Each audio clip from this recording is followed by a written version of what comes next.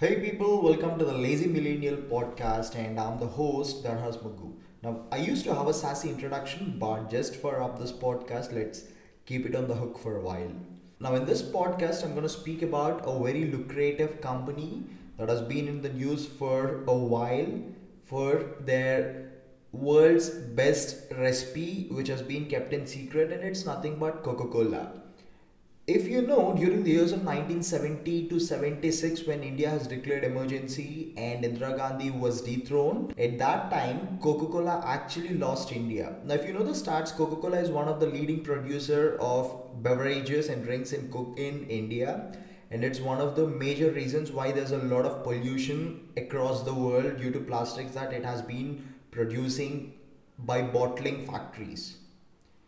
Now, back then during 1970's, Coca-Cola made an entry into India, and again during that period of time, Coca-Cola lost India, and again it dared to come back to India, and now it's ruling India. So let's dive deeper and understand why it all happened and what is in its store for us.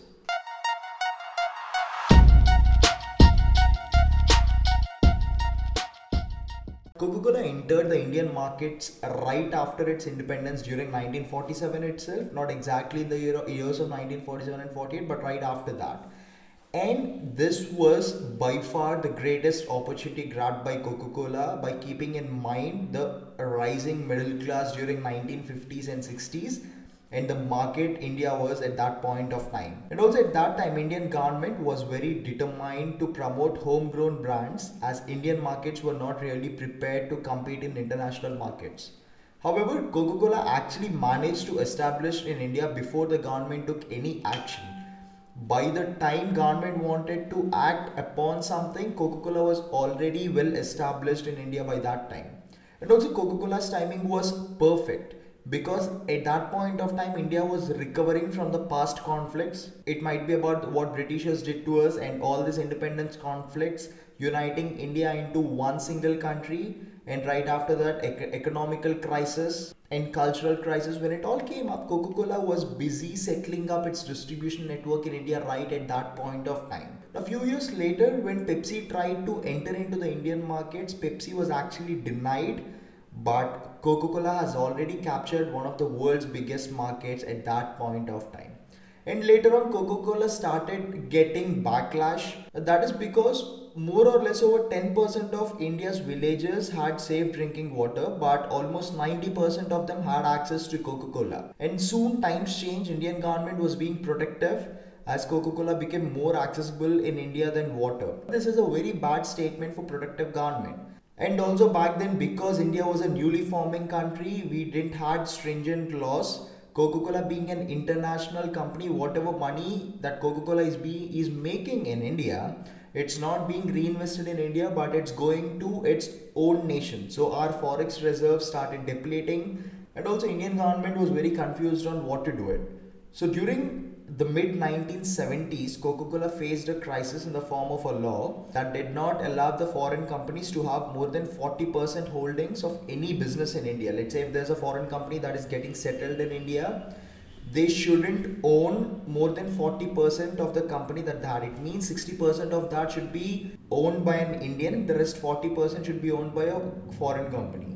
This was a huge threat to Coca-Cola back then. The major reason is not because Coca-Cola is gonna affect financially, but the actual reason is if there is an ownership of 60% of the company, Coca-Cola India, then the recipe has to be shared with that 60% majority stakeholders.